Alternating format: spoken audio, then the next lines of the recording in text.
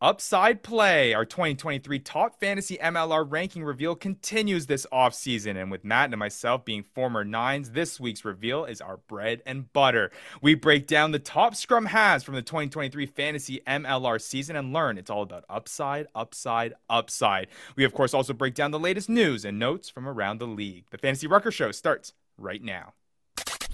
Where rugby and the world of fantasy sports collide. Welcome to the Fantasy Rucker Show, bringing fantasy rugby to the masses, talking all things rugby from the MLR to leagues around the world. We're on top of it. Headphones on, pads off. This is the Fantasy Rucker Show. Now, here are your hosts, Ryan Yee, Matt Yee, and Devin Vanderpool.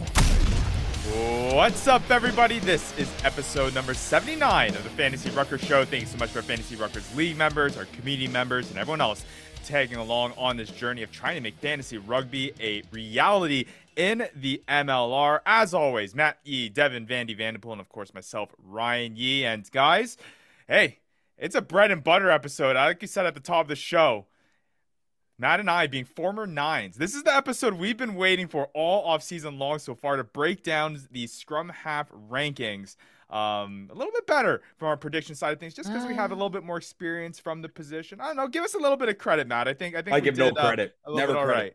Right. I hate to break it to the people, Ryan, but You don't start off a show with suck. lying to people, Ryan. It's bad Still habit. gonna suck. What are you talking about? Well, Vandy, you can't come back here. You can't come back here on the show and just start calling. One the host show out. removed. The people love me because I say what I want.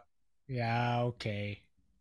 Yeah, okay, buddy. Whatever you say, man. We'll get to the rankings. We'll see what happens. I don't have that much faith in us, but hey, at least Ryan's got some faith. What are you talking about? I don't know.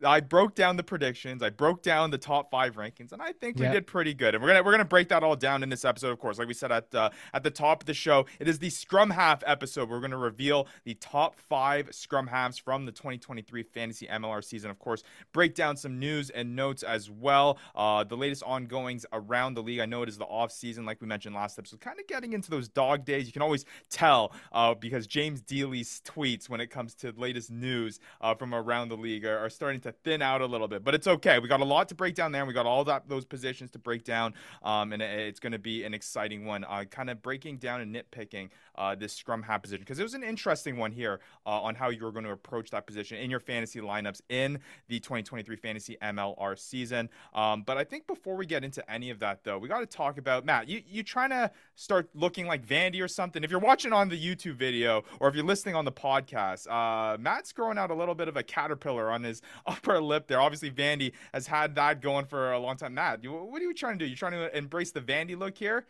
I get it. No, you got to see it once a week. I don't blame you, buddy. Look, I definitely don't want to look like last place. All right, that's not my goal. But I've never been last place. I am growing the bad boy out, seeing what can happen. I've never done it before, so I'm seeing what it can come to. From what I see, it looks pretty good, how buddy. long it goes. I appreciate that. I don't know. I think you can. I appreciate that coming from you. I think our YouTube watchers can barely see it. The fact that Vandy had to go up close to the screen to see it is I think a telling sign. But hey, it's the effort that counts, man. It got to start somewhere. At one point, Vandy had to go through these growing pains with the hair on the top of his head. Yeah. Now, buddy, it's still not there. I don't think it's ever coming back, no matter how long I wait. All right. Well, hey, if you aren't already, make sure you're following us on socials at the Fantasy Ruckers. Got a whole bunch of fun stuff over there. Obviously, you'll be latest into know. Again, like we mentioned, we're still trying to make this fantasy MLR thing a reality. I gotta give a shout out. There was an article posted on the Rugby Network talking about how fantasy rugby implemented in the MLR was kind of an iffy one. It sucked, Ryan. It sucked. We don't have to beat around the bush here. They try to make me pay for cards. Fair enough. Fair enough. And I mean, the article headlined as "Fantastic Failure," which I think just kind of shows it for itself. But hey, we came out and said, hey, you know what wasn't a fantastic failure and was actually a fantastic success was the Fantasy Ruckers here, trying to make Fantasy MLR reality. And we're continuing to do that. And again, you're going to be able to find out all about that once we're able to do that on our socials at the Fantasy Ruckers. We also got a Discord community that's been that's great to be a part of. A lot of chatter there when it comes to fantasy MLR, MLR as a whole, and just rugby in general. A lot of fun over there. Hey, we mentioned every episode too. We got a website, thefantasyruckers.com. Check out all the stats up there, the fantasy stats, how the 2023 season all shook out when it comes to a fantasy perspective, when it comes from a numbers perspective. If you're just an MLR junkie, it's a great place to start and eat up your time here in the off season as we continue to count down the days, even though it's still early in the off season, count down the days to the 2024 season. And that chat's about to pick up. We're getting into the Rugby World Cup. All right. I'm going to start getting a little loud in there. You want to find a group that wants to talk about rugby and the Rugby World Cup and all the drama that goes with it? Or if you just want to make fun of Matt. Yeah, that's well, it's fine. I mean, you're starting to see a lot of I saw the post with Japan arriving in France for the Rugby World Cup. It's an exciting time here for international rugby. Obviously, Matt and myself rocking the international kit. Matt, you got the All Blacks jersey going. I reluctantly have my Wales quarter zip going here if you're listening on the podcast. But we're just excited for some international rugby, and of course, there is some MLR representation there as well in the World Cup. So it'll be fun to watch that all, and of course, that will be definitely a talking point both in the community Discord and here on the Fantasy Rucker Show as we get closer and closer to the 2024 Rugby World Cup. But like always, hey, let's get into it first before we get into the Scrum Half top 5 breakdown. Let's get right into some news and notes, and to kind of shift gears to kind of a more sadder news. It's really hard to kind of say this in the right way just because of how big of an impact he had, not only for the club that he was such a big part of and such a big part of starting, but also just a part of the growth of Major League Rugby. It was announced last week that Bill Webb, the president of the Toronto Arrows, passed away due to an illness that he was fighting. Really sad news, because obviously Bill was a fantastic part of the Toronto Arrows, how they all started, and was a major part right up to this point in terms of growing rugby, not only from a Torontonian perspective, I should say, but also just from a Canadian perspective. He was very instrumental. He was passionate about it, you could tell, and he's a big loss for the rugby community, especially in Canada and in Toronto. Yeah, and I mean, when you think about the Arrows, you just automatically think about Bill Webb. The guy has been with them, really from the start. And he is the reason why the Arrows are the Arrows that they are today, and the reason why the Arrows are kind of the representation of Canada when it comes to professional rugby. But yeah, sad news. Sending out lots of love to the family. I know both of his sons, I think, play in the age grade sides for Canada. So yeah, they're probably going through a tough time. But yeah, it's sad news to hear.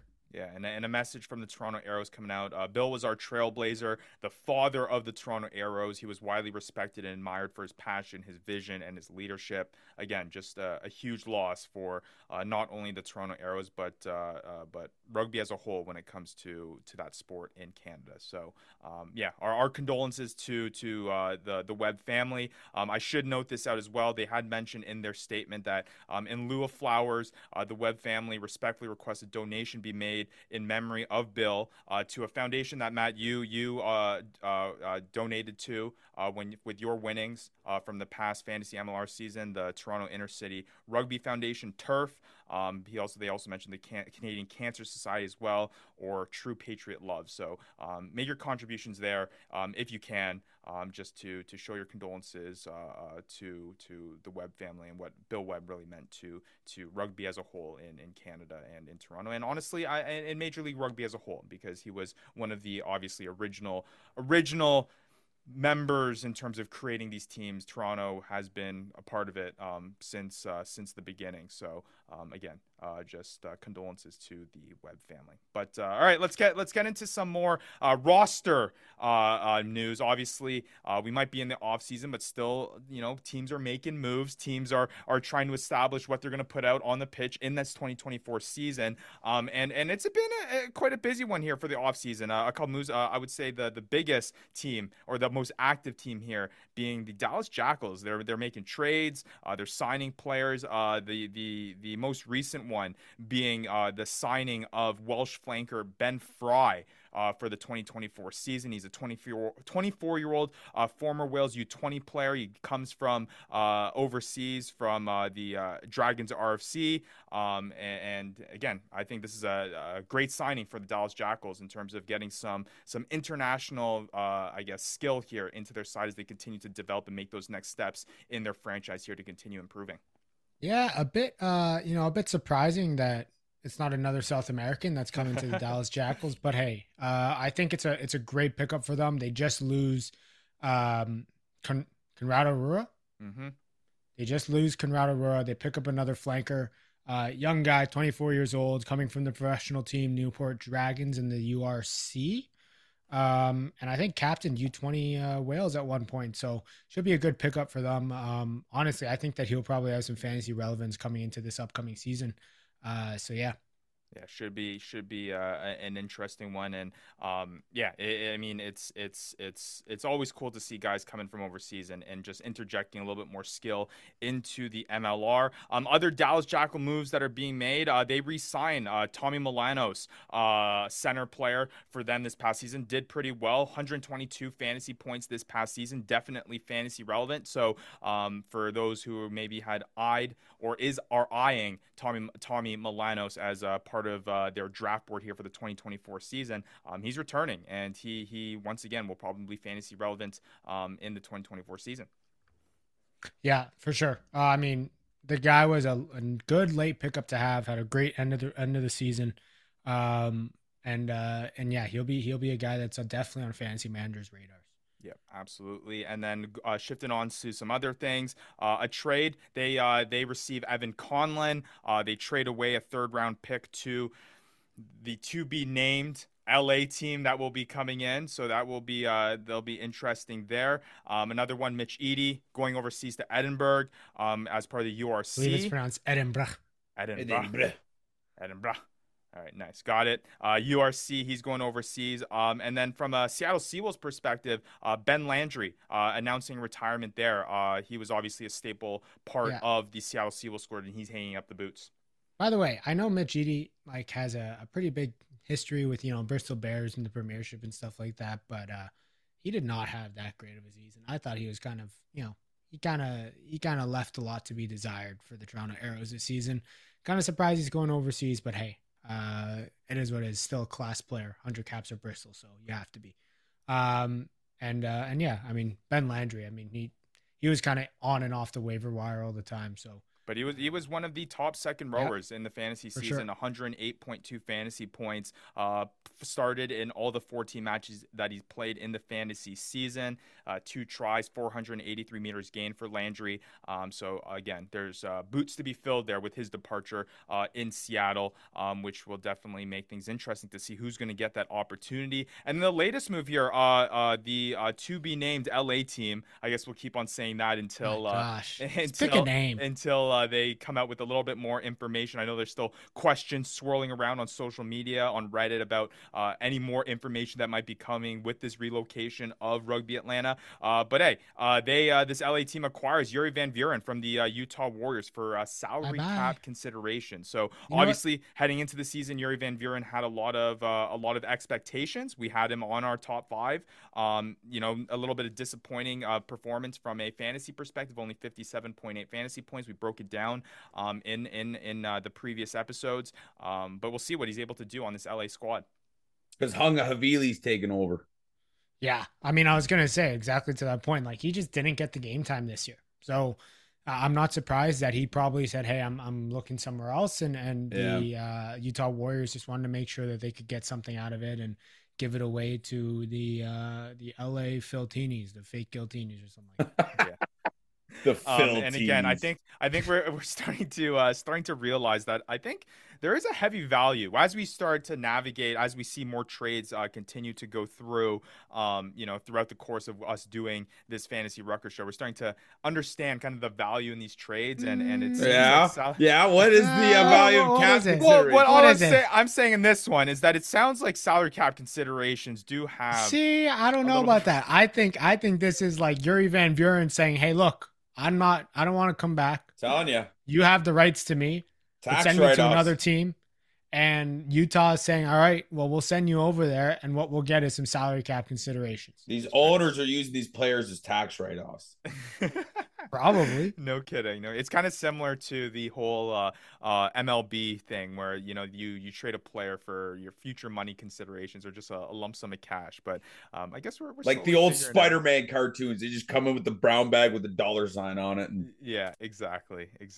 But interesting stuff there. From a roster moves perspective, that about wraps it up. But Matt, you do have a little bit of stuff you want to talk about when it comes to the MPC Bunnings Cup. Well, I have to bring it up because the Manawa 2 Turbos are basically just a bunch of New England Free Jacks and then Johan Mums. So I have to bring it up because they made history last week. I mean, 70 years, I think it was the last time that they beat Auckland at Eden Park. And they did it. And they did it with a lot of contribution from a lot of the MLR guys. Q ended up playing, I think, a full 80 because the hooker got hurt or they had some front row injuries. Cole Keith ended up playing, I think, 60. Poland was out there. Bodine Walker came off the bench. I mean, he got gassed by one of the Auckland guys, but it is what it is. And I mean, a lot of contributions from the MLR into an historic win for Manawatu Turbos. I want to pull up the tape because I'm pretty sure last episode you were not too confident in this Turbo side, I should say, or the Manawatu flip-flops. This is true. No. I mean, look, they're still out. They're not doing that great in the competition, but they made it one historic win. Good for them. Well, actually, they won again in the next week too. So Slade McDowell was a big part of that win. Well, there you go. They heard you, man. They're trying to prove you wrong there. But and again, when it comes to NBC Bunnings Cup, just really cool to see Major League Rugby representation over there. Again, should not really have an impact when it comes to these players coming back to the MLR. We say this, I feel like, almost every single episode. So hey, Alatimu shaved his head, and it's not blonde anymore. I couldn't recognize him. I didn't know who he was.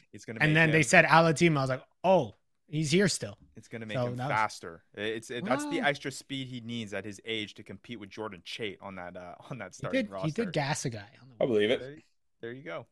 But yeah, so just keep in mind that all these guys should be back for the 2024 season and making a fantasy impact. So not if they play too well. Not if they play too well. But no need to scratch those guys off your draft board just yet for the 2024 season. But all right, well, we're still got ways away from 2024. We still got to talk about 2023, and we've been breaking down position by position the top 5 players, and we're going to continue to do that here. And this time we finally, Matt, get to our expertise. Matt, Vandy, I know you have an affinity towards the big boys, and you enjoyed breaking down some of those guys over the course of the past month or so. But this is where we get into the tasty stuff, and we got to open it up with I would say no bias at all, right, Matt? As us the guys who get the glory and don't do the work. Yeah, you're learning, Vandy. You're learning. That's right. No, the Nines are the exception to that. That's true. Yeah, we do hide behind the big boys, but we don't get any glory, and we do all the work. Yeah, it's a lot of running around, but yeah, Matt and myself as former Nines, we're gonna have a lot of fun breaking down this top 5, and it was an interesting top 5 as we started getting into it. I think the biggest thing, and we're gonna break it more down once we start getting into kind of the reveal of these players. But what I'm understanding as we have been starting to go through these top 5 position breakdowns is what these certain positions as a whole, not just from the top end, but just as a whole, bring to the table from a fantasy perspective. And I think this is only going to provide more clarity for how fantasy managers approach their draft, approach their team build for upcoming years, especially in 2024. And I think that's something that's been really evident, and you're going to, I think, find that out here in this Scrum Half breakdown as well. So let's bring it up. The top 5 Scrum halves from the 2023 Fantasy MLR season are now on your screen if you're watching on the YouTube. If you're listening on the podcast, let me list it out for you. Number 1, J.P. Smith of the Seattle Seawolves coming in at 108 points. Ross Brody coming at number 2 for the Toronto Arrows at 107.2, so not too far behind. Richard Judd, I know, Matt, he was a favorite of yours, coming at the number 3 spot for the San Diego Legion, 105.7 points. Got a little bit of a drop-off here. You got John Poland at 4 for the New England Free Jacks with 91.2 fantasy points, and then Danny Tusitala for Old Glory DC with 90.9. So overall thoughts, when you see this top 5, guys, what's kind of your inkling? Is this what you kind of expected, these types of names here in our top 5? Obviously, we're going to have our prediction segment to see whether or not we put pen to paper in our expectation, but just overall, a reaction to seeing these names here on our top 5 list for 2023. Well, I mean, before the season started, when I drafted Luke Campbell, I expect to see his name up there, but Nola doesn't seem to be able to figure out how to play one guy. You know, hey buddy, you tried don't play the hot hand. You tried so hard to take him away from me, but I had so many plans in the back of my pocket, just pulling them out left and right, and you didn't even know which one you were going to take. There's 6 scrum half he was. Notice I was not on that list. Notice I was he not was on the top list. Scrum. He was the top scrum half of 2023. Top scrum half. No, I don't think so. I don't see his name here on the list, Matt. Yeah. Something did happen. You had the intention, but I don't think it was there. But yeah, overall reaction. What do you think, Matt? Yeah, I think when you look at this list, one, the scrum halves are the front rows of the backs. Sure. You look at the point scoring, what a joke. I mean, the scrum halves, we don't get any points, we don't get any love in our own league, Ryan. What a joke. Well, I can't control it. What do you mean, what a joke? I can't control it. I can't control it. You got to tell them to play better. Start giving out some points for passes. You know what they should do? Give points for stomps in the ruck or something like that. Change the scrum half to position to the guy who needs a water break. Yeah, there we go. But no, the real takeaway though here is, I mean, you look at the top 5, and the one thing that stands out is Tusitala sitting at number 5. I mean, with the season he had last year, the season he had last year, and you'll see our predictions, but the season he had last year is like, you expected number 1 from him just to the fact that his offensive abilities were next level compared to the likes of JP Smith, Ross Brody, and John Poland last year. So he was just a surprise, even though 5 is definitely an admirable spot. It's just, you expected to see him at tier 1, and then everybody else. Yeah. And we'll get into Danny Tusitala, what he did last season, why he was ranked so highly going into it. And where he was drafted. Why the draft capital was so high on him as well. But let's start off with number 1. All right, J.P. Smith, the Seattle Seawolves 9, again, 108 fantasy points. Incredible season. And you were quite happy if you had J.P. Smith on your team, especially at that 9 slot, like you said, Matt, kind of the front rows of the back position, really not giving you that high ceiling of points, but the advantage that you had when you had a guy that was able to produce you so much more points than other 9 positions. You can even argue it was more than the front row position, just because there was such a heavy drop off from this top 5, especially from the tops of JP Smith to kind of those middle tier 9s. It was a huge weekly advantage, and he was able to do it in all facets of the game. I mean, 3 tries, 319 meters gained, 112 tackles, the big one, 13 try assists, the most try assists among all 9s in our fantasy pool. And then another big one here is the availability. I mean, out of the 15 matches, he played in all 15 of them, started in all 15 of them, able to get 10 80-plus minute matches in there, which is not something that you saw at this 9 position very frequently. JP Smith was just always on the pitch, gave him the opportunity to do a whole lot in the field, which translates to a whole bunch of fantasy points at that 9 position. Yeah, and I mean, you look at, Vandy brought up Luke Campbell saying they didn't know which 9 to play, or Luke Campbell was hurt or didn't end up playing all the games. But you look at all these top 5 guys, there's one guy that stands out as starting 15 and playing 15. You look at every guy down the list, they never started, they never played all 15 games. Even when you look at Tusitala, he only ended up playing 14 or starting 14. But for me, JP Smith is kind of the stereotypical, prototypical bigger 9, racking up the tackles, racking up the try assists, not necessarily a guy who's going to get it to you with the meters gained or the tries, but a guy that's going to get you the points by doing all the stuff that you expect from 9s. And the fact that he's available for the entire season, and that he's a for sure start for the Seawolves, that just adds that a little bit of insurance for him. And something that you're gonna kind of start to realize here as we start going through these 9 positions, when you look at it and you go to the fantasyworkers.com and you check out these players and what they were able to do on a weekly basis, the volatility from this 9 position was a whole bunch. There'd be a whole lot of weeks where the 9 position for you was getting, less than 5 points, less than 4 points. And it was very rare that they were, on a consistent basis getting you in those closer to double-digit scores. But the thing that separates, I think, these 9s that are on this top 5 list, especially in JP Smith's case, is their ability, their ceiling to get you those double-digit performances, to approach on 15-point performances, 18-point performances. And JP Smith was able to do that 5 times this season, 5 double-digit performances here for JP, which is solid. I mean, when you can have that ability and be able to get that, I should say 3 double-digit fantasy point performances. Nice counting.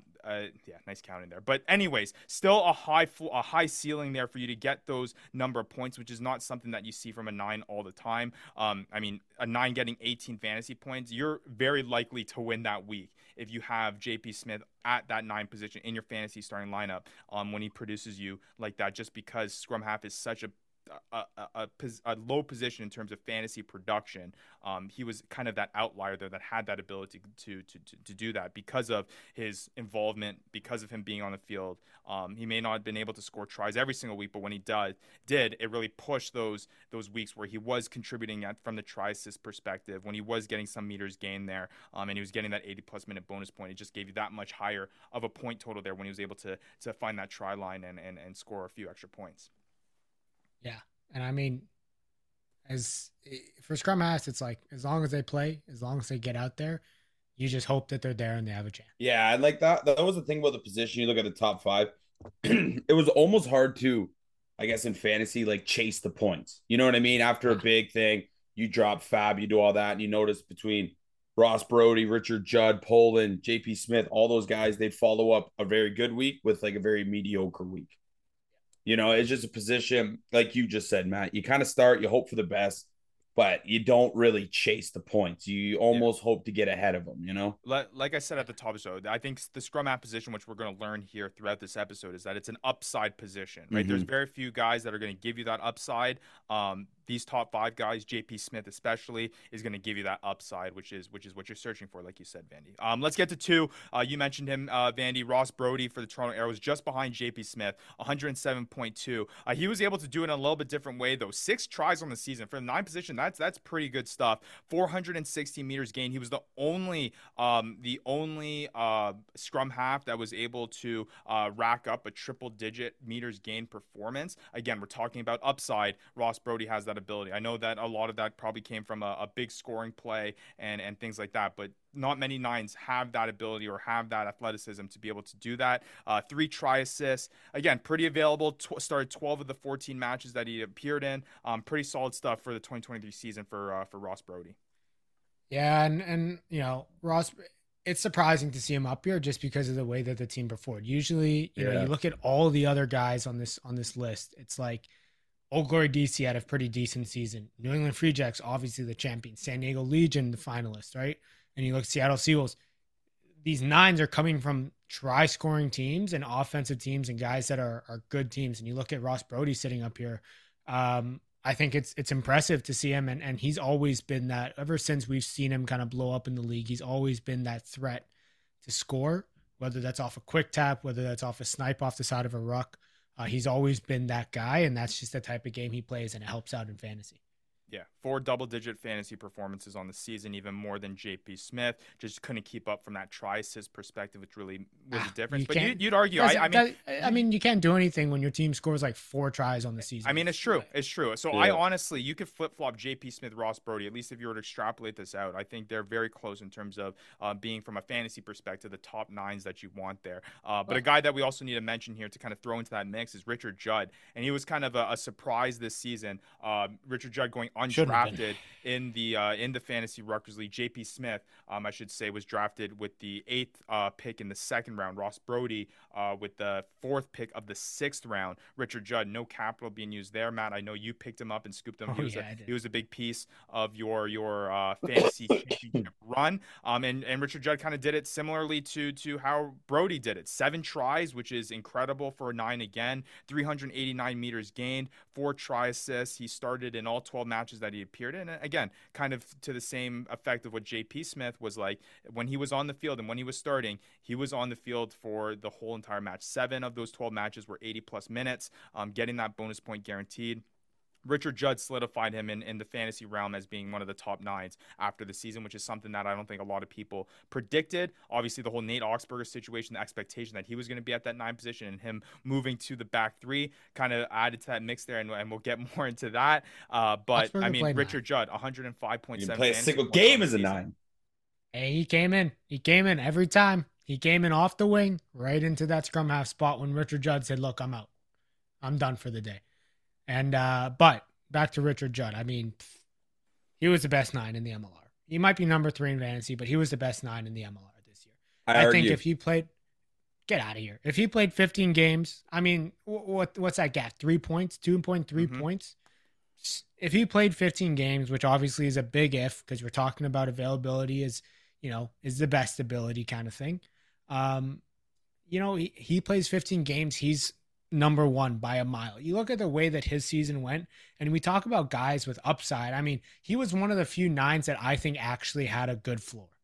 He actually had a decent floor because 1, the way the San Diego Legion played, and 2, the way that he played. You knew that he was going to be coming in there and running support lines. You knew that he was going to be kind of keeping up with the tackles and getting points from the tackles.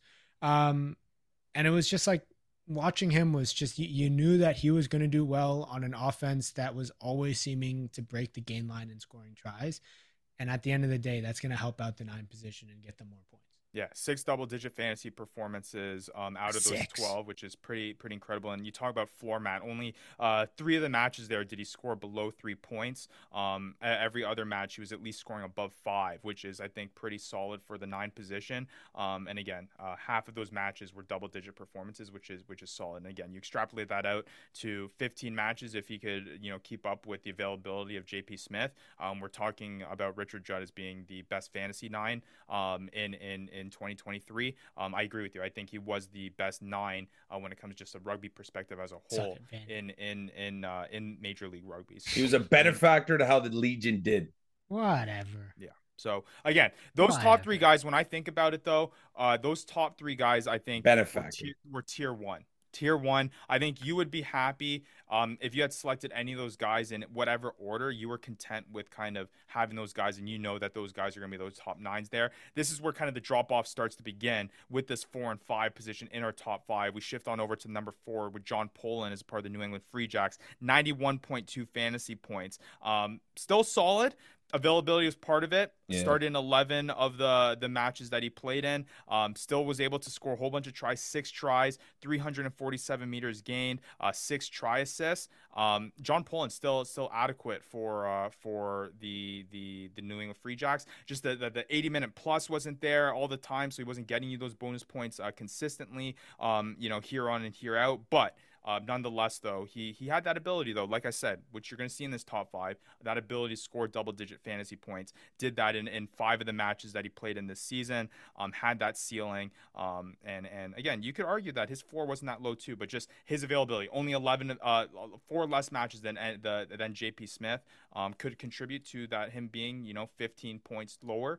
And you'd be maybe talking about him being in that tier 1. But again, John Poland, though, still solid at the 9 position coming at 4. Yeah, and I think debatably he is, points don't say it, but yeah, I think he should be among, the Richard Judds, the Ross Brodys, the JP Smiths. I know we're looking at fantasy points, obviously, but yeah, he was the type of guy that you were kind of scared to go up against in a week in a matchup because you knew that he had the possibility of going off on a team like Vandy said. He's also a benefactor of the New England Free Jacks because the way that they put off defenses on the back foot with their offense, it gives him the ability to kind of have more space, have more time. I think he kind of ran into, a New England Free Jacks team that also had Kieran McLeod to rely on as well, who had some really good games. Um, but John Poland's class, and he had a class season, even though he's sitting at fourth. I think he could have easily been broken that 100 mark and been part of some of those tier one scrum halves. You forgot about one scrum half on Free Who? Jacks. Who? Holden Who? Yogurt, Oh baby. my The god. yogurt. They did not put trust in the yogurt, okay? They didn't need the chops coming off the bench every game, all right? They didn't need it. Well, where is he a benefactor my first year, eh? He wasn't a benefactor of anything. That's why I just said, where was that? Yeah, I know, but the New England Free Jacks, they said, nah, we don't want to give any of the old yogurt over there. I don't blame him.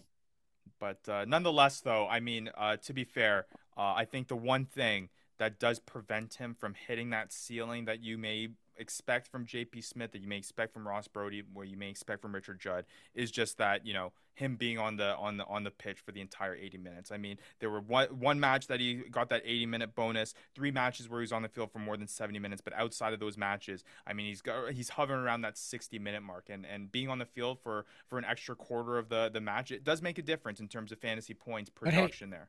That's something to key on when you go into next season, right? Like 9 distribution of time is as much of a play as much as up to the player as it is a coaching decision. We go back in history, you go to the English team where they chose, hey, we're going to split up Danny Kerr and Ben Youngs. Ooh, 50, history lesson. 50-30, right? Mm-hmm. You go to some coaches will enjoy playing 70 minutes, play a 9 for 70 minutes, put the guy off the bench for 10, or allow the guy to play for the full thing. Sure. You should look at this as kind of a sign of the way that the New England Free Jacks are running their substitutions and understand that, look, you're not going to get the 80 minutes from John Poland. That's just how the New England Free Jacks are and just how they will be. But you got to know that, hey, you're going to get your points elsewhere, and you don't have to be worried about getting those 180-minute points. All right, well, let's shift on over to the number 5 spot to round out the top 5. Danny Tusitala. So much expectation. I'll add that John Poland was drafted in the fourth round, was the second pick. Danny Tusitala was the highest drafted player from the scrum half position heading into the 2023 season. We talked about him as a bust at one point. We did talk about him as a bust at one point. But yeah, I mean, first round pick, 4th overall. Danny Tusitala, 90.9 fantasy points, still gets into that top 5, but I just think that it's a little bit of a disappointing season. What you were expecting out of Danny Tusitala based off draft capital. Yeah. I mean, 3 tries, 364 meters gained, 5 try assists, started 14 of the 15 matches he appeared in, 8 80-plus minute matches. So it was there. It was just that same explosive ability that you saw that was going to make him different than everybody else. Just his tendencies to, snipe and attack the line and be a part of some of these fantasy point scoring opportunities just wasn't there here in the 2023 season. Still an adequate season for Danny Tusitala, just didn't reach the expectation, which is why it kind of leaves a little bit of a sour taste in your mouth, despite him being in the top 5, just not there, wrapping it up with 90.9 fantasy points on the season. Yeah, and I mean, you look at him and he played. Look, he has no excuse in terms. I was just gonna say, it's not like John Lefevre or whatever. What's Lefevre. His Lefevre. It's not like he was taking any minutes. Just Tusitala just wasn't getting it done. Yeah, and I mean, he came off the bench one game, and it was like everybody was like going bananas because he was coming off the bench. They can't remember the last time Tusitala came off the bench, but I think he just kind of lost his. The one column I look at is the tries. Mm-hmm. And I think in this column, he just kind of, that's where he was the kind of guy. Well, you go 8 weeks dry on tries, and you're a first round pick. That's tough. And you score. I mean, you expect him to score and be the top scoring scrum half, and debatably competing with some of the other backs, the other positions with tries. And Old Glory looked better this year than last year too. Yeah. Exactly. So I think he just had a down year. You hope the next year he goes back to the form of Danny Tusitala. I think we saw it in spurts. We saw it in moments.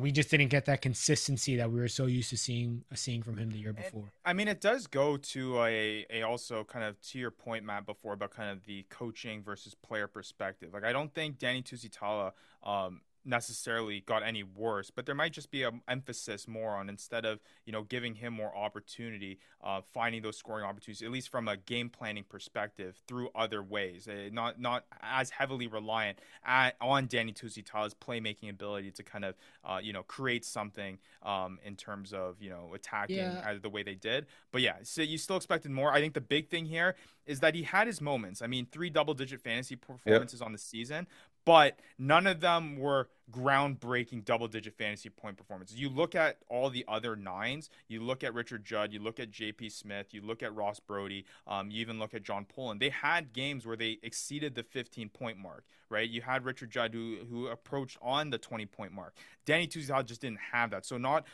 in addition to having a low floor of him this season, you also didn't get that high ceiling, which is, again, why you kind of are left with this sour taste in your mouth with him being at that 5 position. And then it kind of lends itself to the conversation of, at least in my perspective, after breaking down this top 5 and seeing the way that the 9 positions shook out, at least from the fantasy world, I would not spend high draft capital on this 9 position. If it falls to you in that in the right spot, in the right place, then hey, you take the guy. If JP Smith is there for you, if Richard Judd is there for you, then you want to snag that. But on the basis that you have other more important point producing positions filled out here. I think, to your point, Vandy, it's hard to spend your 4th overall pick, your first pick of your fantasy MLR draft, on a 9 that's not going to score you that many points, or at least the risk of not scoring you that many points on a consistent basis. I think that's the big thing. Yeah, but I think, like, I think there was something to be said about having a 9 that could put up points. Like, it was something that only 3 or 4 teams in our league had, right? Yeah, but then you can get like some guys like even Connor McLeod on Utah at the second half of the season. Weeks, right? He came off like, Luke Campbell had weeks. Just I'm talking outside of the top 5, like. Carlo Denician also had his weeks as well. Yeah. Now I will say, but it's just impossible to chase these guys for points. Yeah. Right. And I mean that's what makes it interesting, though, is because, like I said, kind of at the start of our breakdown, is that when you compare, Matt, you had the comparison between the front row of the backs. Like, I think the drop off here from a points perspective is so much faster than the front row position. I mean, you look at JP Smith at 108 points as your number 1 scrum half of the fantasy 2023 season. And then you go not too far further. You go, 8 positions down to Carlo Denician, scrum half for Houston, 65.4. So he's almost scoring half the amount of points, right? True. That JP Smith is scoring, and he's still in your top 10. You know what I'm saying? So it's this kind of this weighing factor that you have to kind of play out here, especially when you approach, when your build of next season and how you're going to approach the 2024 draft is. What is the cost and benefit from this? What is the benefit of having a player like JP Smith, and what is the cost of you giving up another position at that? I think there's going to be a sweet spot in the middling round. I think that JP Smith's value at that late 2nd round was a good one. I think you're happy with that, but I don't think you're going to see any 9s going in the 1st round for sure, and in the early 2nd round, unless you have guys there that are already filled out that are that are going to score you points. Again, to your point, Vandy, it's just you can't rely on the scrum half position with its volatility, despite the advantage that it might give you, to be the basis of your team and the foundation of your fantasy team. It's gonna be interesting, and I think that's what this reveals. Maybe it could shake out completely differently if Danny Tusitala has a season next year about that is just so different than all the other 9s that we were expecting last year. We could be saying a completely different thing. But at least the way the 2023 shook out, that's what the scrum half position is really looking like to me. Yeah, I think the 9 is just basically you got to have your ear to the ground more. You got to look for, is there guys behind him? You're chasing minutes, and you're just trying to make sure, teams like Dallas, use 3 scrum halves. Houston used 3 scrum halves. New York Rugby Atlanta, New York used 4. Like, there's a reason these guys didn't rank anywhere. There's 100 points in scrum halves there. They're just spread out between 3 guys. Right. And I get it. There's a fear there too, right? When you approach the drive, especially because how quick the drop off happens.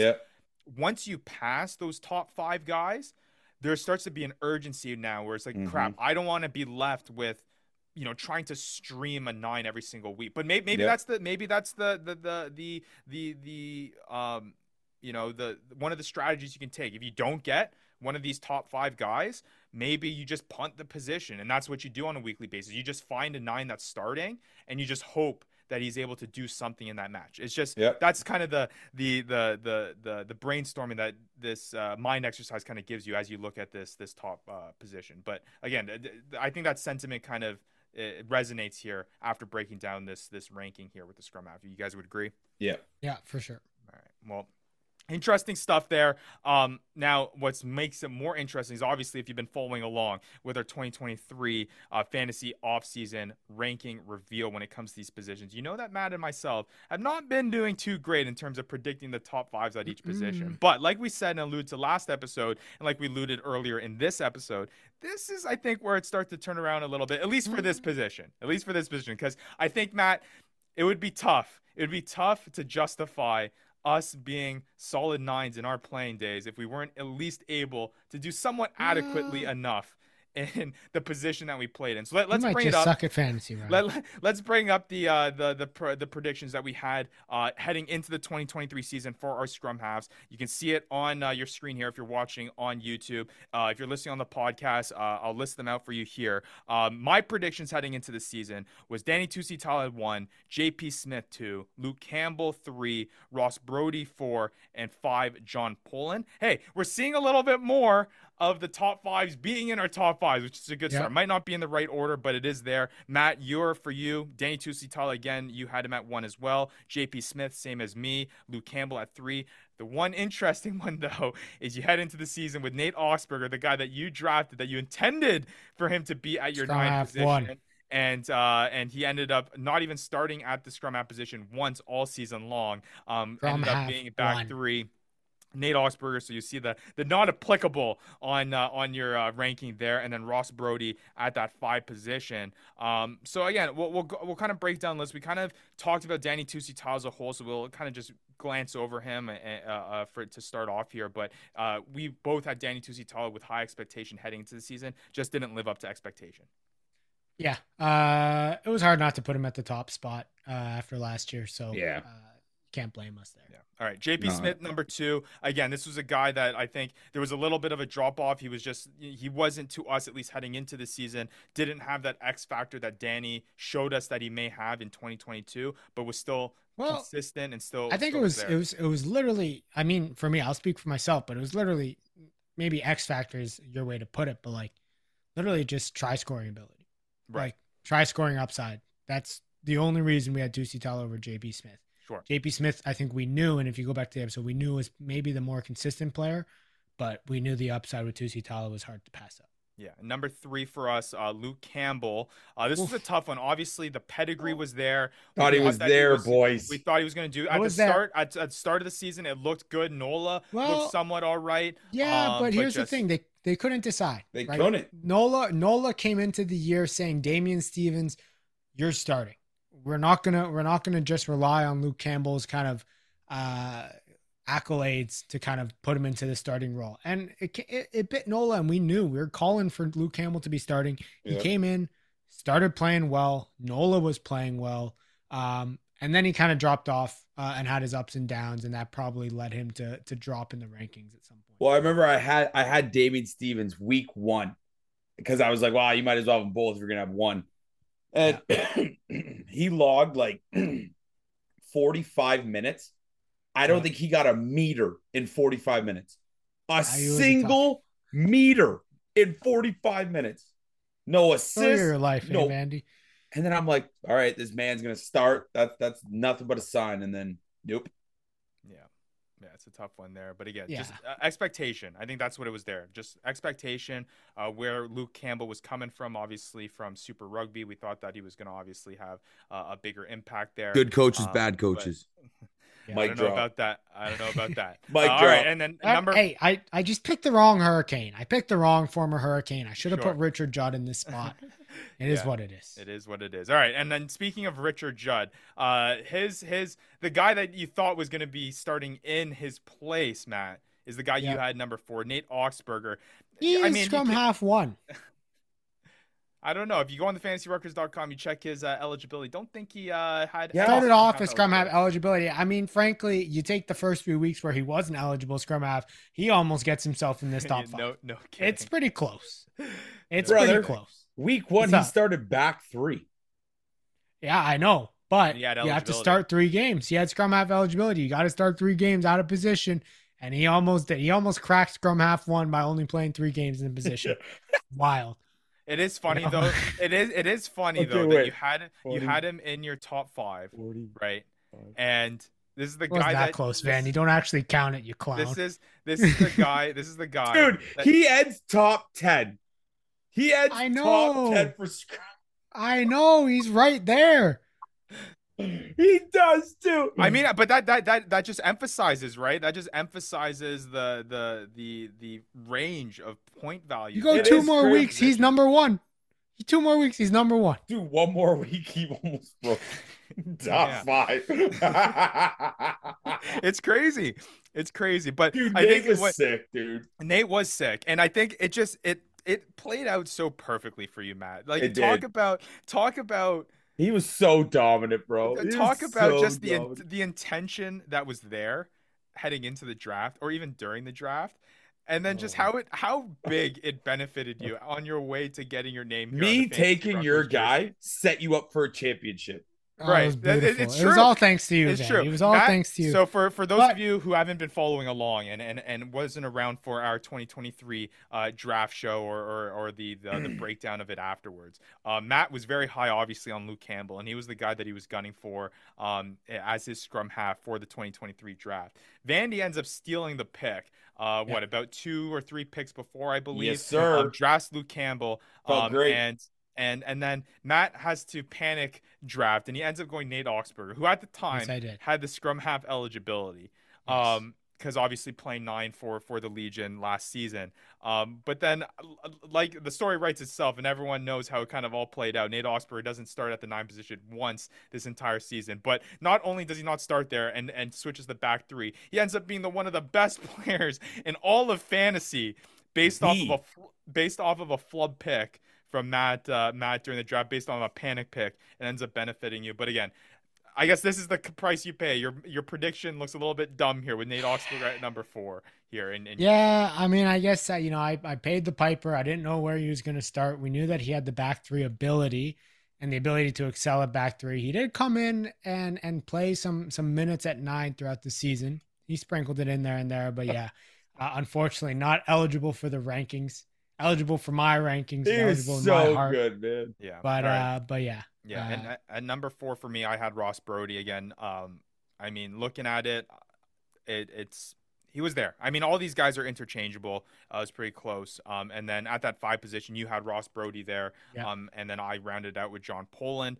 I don't remember why though. Like, was there a reason why John Poland wasn't in your top 5? Was he? I'm assuming he was just outside of it. Yeah, he was just outside of it, and there's a guy called Nate Oxberger who was sitting there at number 4 that just had the spot. I mean, to me, like when you look at last year, I think John Poland, you compare him to the potential athletic ability and upside of Oxberger, because Oxberger, when you think of him as a 9, you really look at him as almost like a Tusi Tala type guy. Yeah. He has the athletic ability, he has the offensive threat. And he has the ability to kind of snipe around the corners. And he had that ability last year in 2022. So that was really the reason why we talk about 9s, right? When you want to score big points, you want to get into the top 5, you got to have an upside. And Oxberger would have been a guy that had clear upside in the 9 position as well as the back 3 position.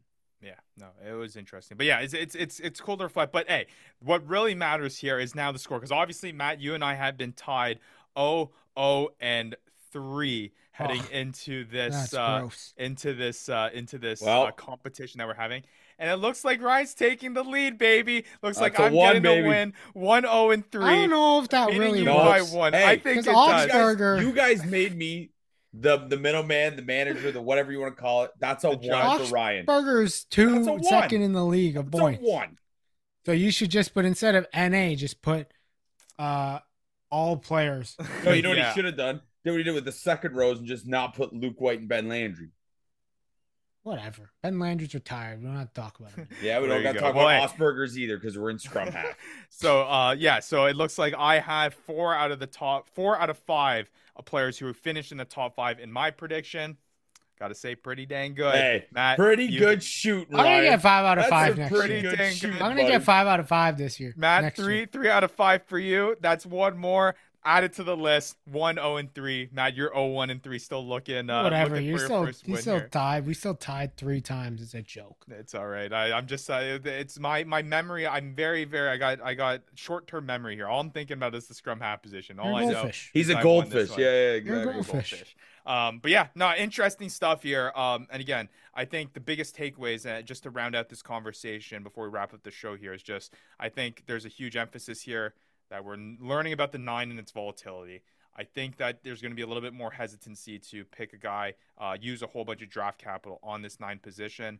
And I think there's a quick drop off between these top 5 guys. And yet we're going to see JP Smith get picked first round. You know, baby, calling I'm it right doing now. it too. Some person's going to pick him up first round. I know. I'm You're not taking gonna listen to LaRue this Malott video. again.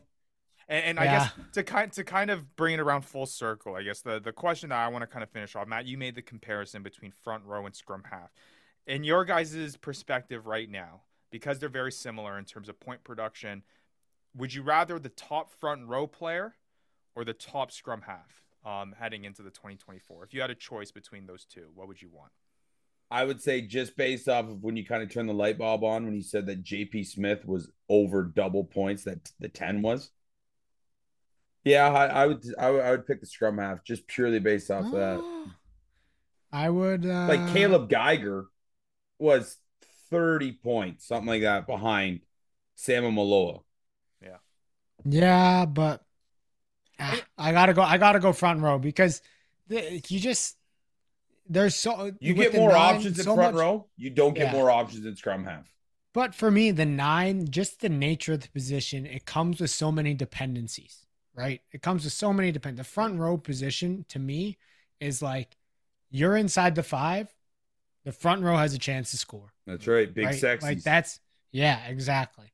Because like you get a maul, you get a penalty inside the 5, they go for the line out, you got a chance. The 9 position, you kind of have to wait for something big to happen for them to get a try. And I like to keep. Or you do what Connor McLeod does and just like poach those tries, those easy money tries. That is true. That is true. But I get it, the reason why I bring that up because I think it just emphasizes as a whole in terms of how you approach kind of these positions. There's 2 ways that players in these types of positions give you points. Either you're getting the pure point total, which I think the front row kind of represents here. The ceiling is higher from the front row position. You're hitting more of the 110, 120 point, kind of totals there, and they can more consistently hit that ceiling.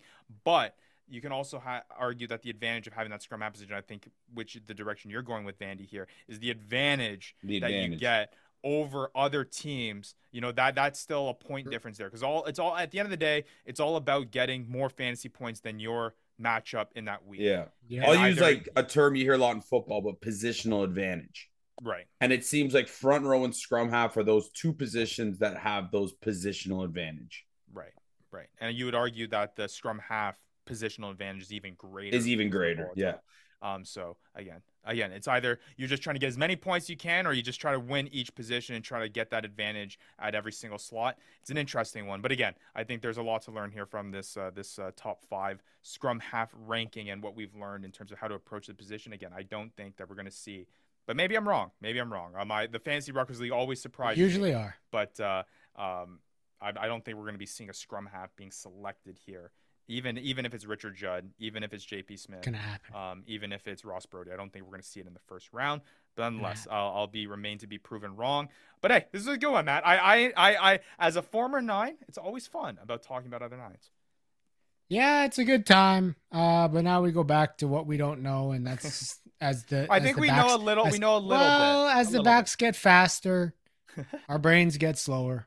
That's true. We don't know as much about those fast guys. I don't run at that speed, so I played a tiny little bit at 10, so I think next episode we might be able to get by a little bit. But that's what we got coming up in the next episode of the Fantasy Rucker Show. Our off-season 2023 top fantasy MLR ranking reveal continues. Next week it is the fly halves. We'll continue through the backs. That one's gonna be an interesting one because I think in comparison, there's a lot more points. This is where the kickers are, and we know how big kicking points are in fantasy, and the production you can get when you do have a guy that just consistently is able to slot you in those points. And we're going to see that next episode, and it should be good. We got 3 more to go here: fly half, center, and back 3. You don't want to talk about bonus? You don't want to talk about bonus points? get out of here. You don't want to talk about practice? Get out of here. You probably wouldn't even show up to that episode. You probably wouldn't even show up to that episode. You know in fantasy football, Vandy, that we are not dedicating an episode to defenses and special teams. You won't talk about practice. All right, end the episode, Ryan. This guy's going nuts. All right. Well, hey, for Matt Yee, for Devin Vandy Vanderpool, I'm Ryan Yee. This is episode of the Fantasy Rucker Show. Fly halves next week. We'll see you then. Vandy, you're crazy. You've been listening to the Fantasy Rucker Show, bringing fantasy rugby to the masses, covering everything rugby from the MLR and beyond. We hope you enjoyed the show. Make sure to like, rate, and review, and be sure to tell all your friends. We'll be back soon, but in the meantime, connect with us on social media at the Fantasy Ruckers. Till next time, this is the Fantasy Rucker Show, signing off.